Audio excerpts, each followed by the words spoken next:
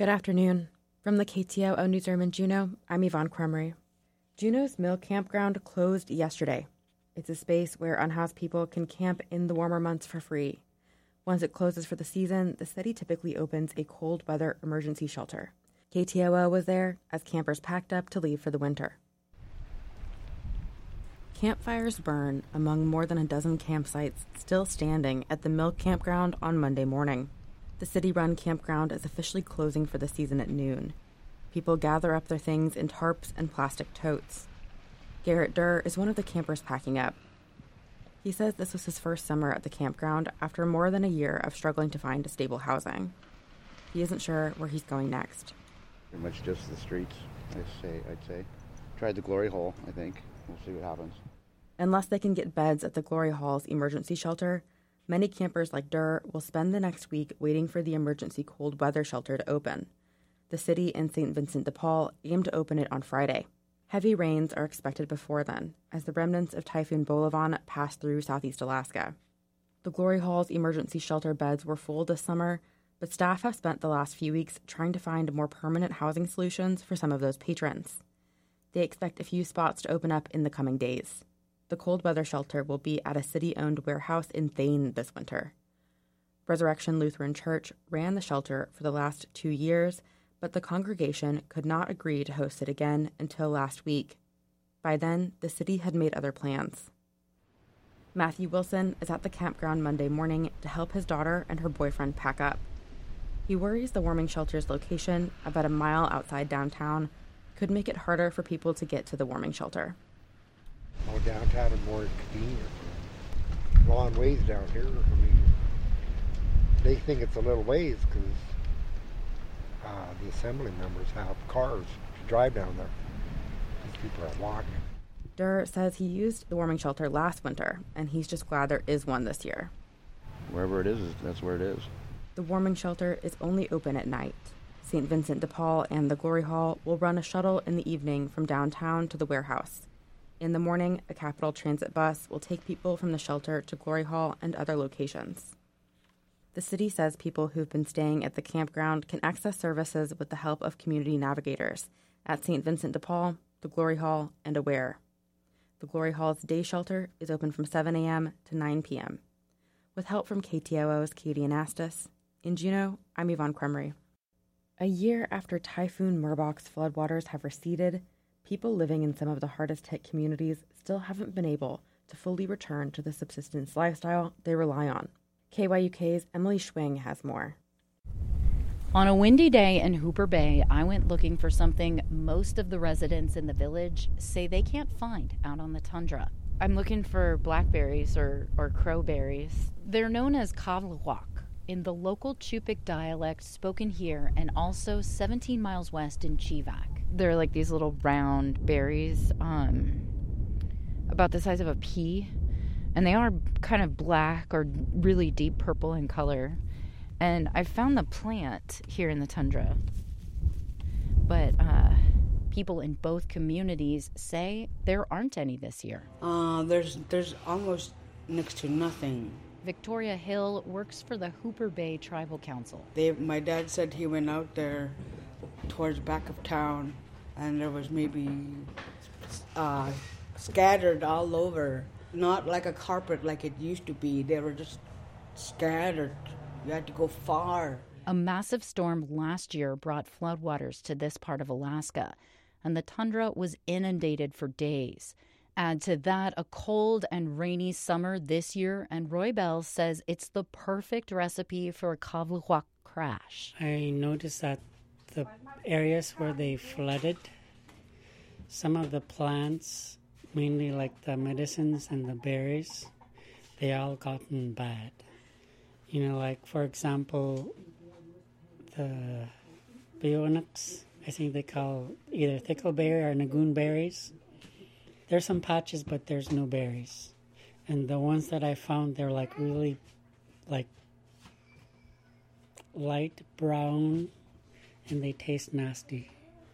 And the blackberries and cranberries that grow on the lower lands where it flooded, there's no berries at all.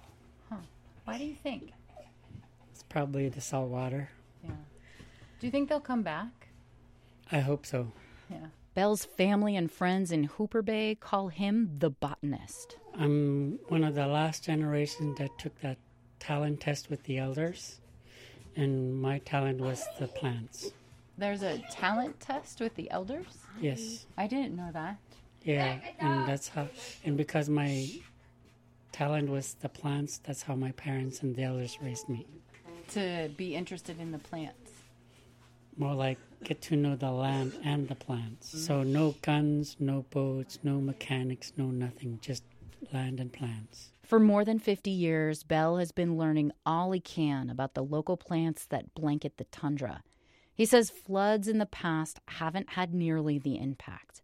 And he says it's not just the plants that haven't returned this year. It's either foxes or the owls or the hawks. Lots of people are reporting fewer birds of prey and predators on the landscape as well. It may be because those animals haven't been able to find their own preferred food, mice. Much of the low-lying land that stretches nearly 20 miles from Hooper Bay on the coast inland to Chivak was flooded. It's a catastrophic scenario if you're a mouse. The tiny rodents store up plant roots for the winter months, and that's a delicacy out here in Chupik country. Mark Ulron in Chivak says it's his favorite. They're called teardrops. We call them utngungsak. And then those long roots, we call it magasak. So those are the two main ones that we always get every year for ingredients on our, like if we could cook a seal soup, at the end of it we add on to those. And were you able to get any mouse food this year? No, nothing. Nothing, none at all? Zero. I don't know if there's going to be any mouse out there, because all that Murphy just drive them up to the high ground, I guess, or kill them. Or Across town, Stella Lake lives in a house that overlooks the Ninglek River in Chivak. All summer and through the fall, she's watched friends and neighbors head out to go catch fish and hunt seal. Her boat motor was submerged in floodwaters for 3 days after last year's storm. Efforts to repair it haven't been successful.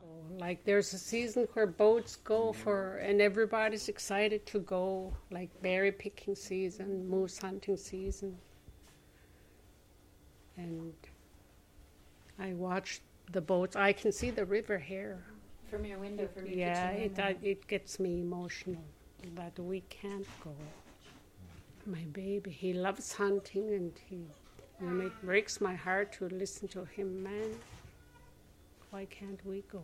Lake's son, 12-year-old Cade, sits next to her. We don't get to go our fish camp or seal hunting, go to camps or get eggs or pick up berries or go moose hunting.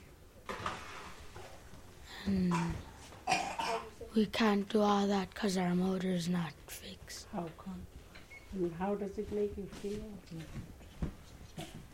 Bored. Cade Lake says being out on the land, it's his favorite thing to do.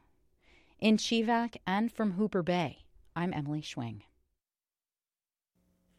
The Anchorage Assembly on Thursday approved the opening of a new temporary homeless shelter for the winter. Alexis Johnson, the city's homelessness coordinator, said the shelter is expected to be open by November 1st.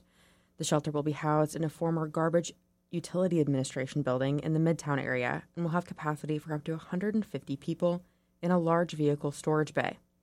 Beds in the walk-in shelter are expected to be used only if the 372 beds reserved at the Aviator and Alex hotels are full.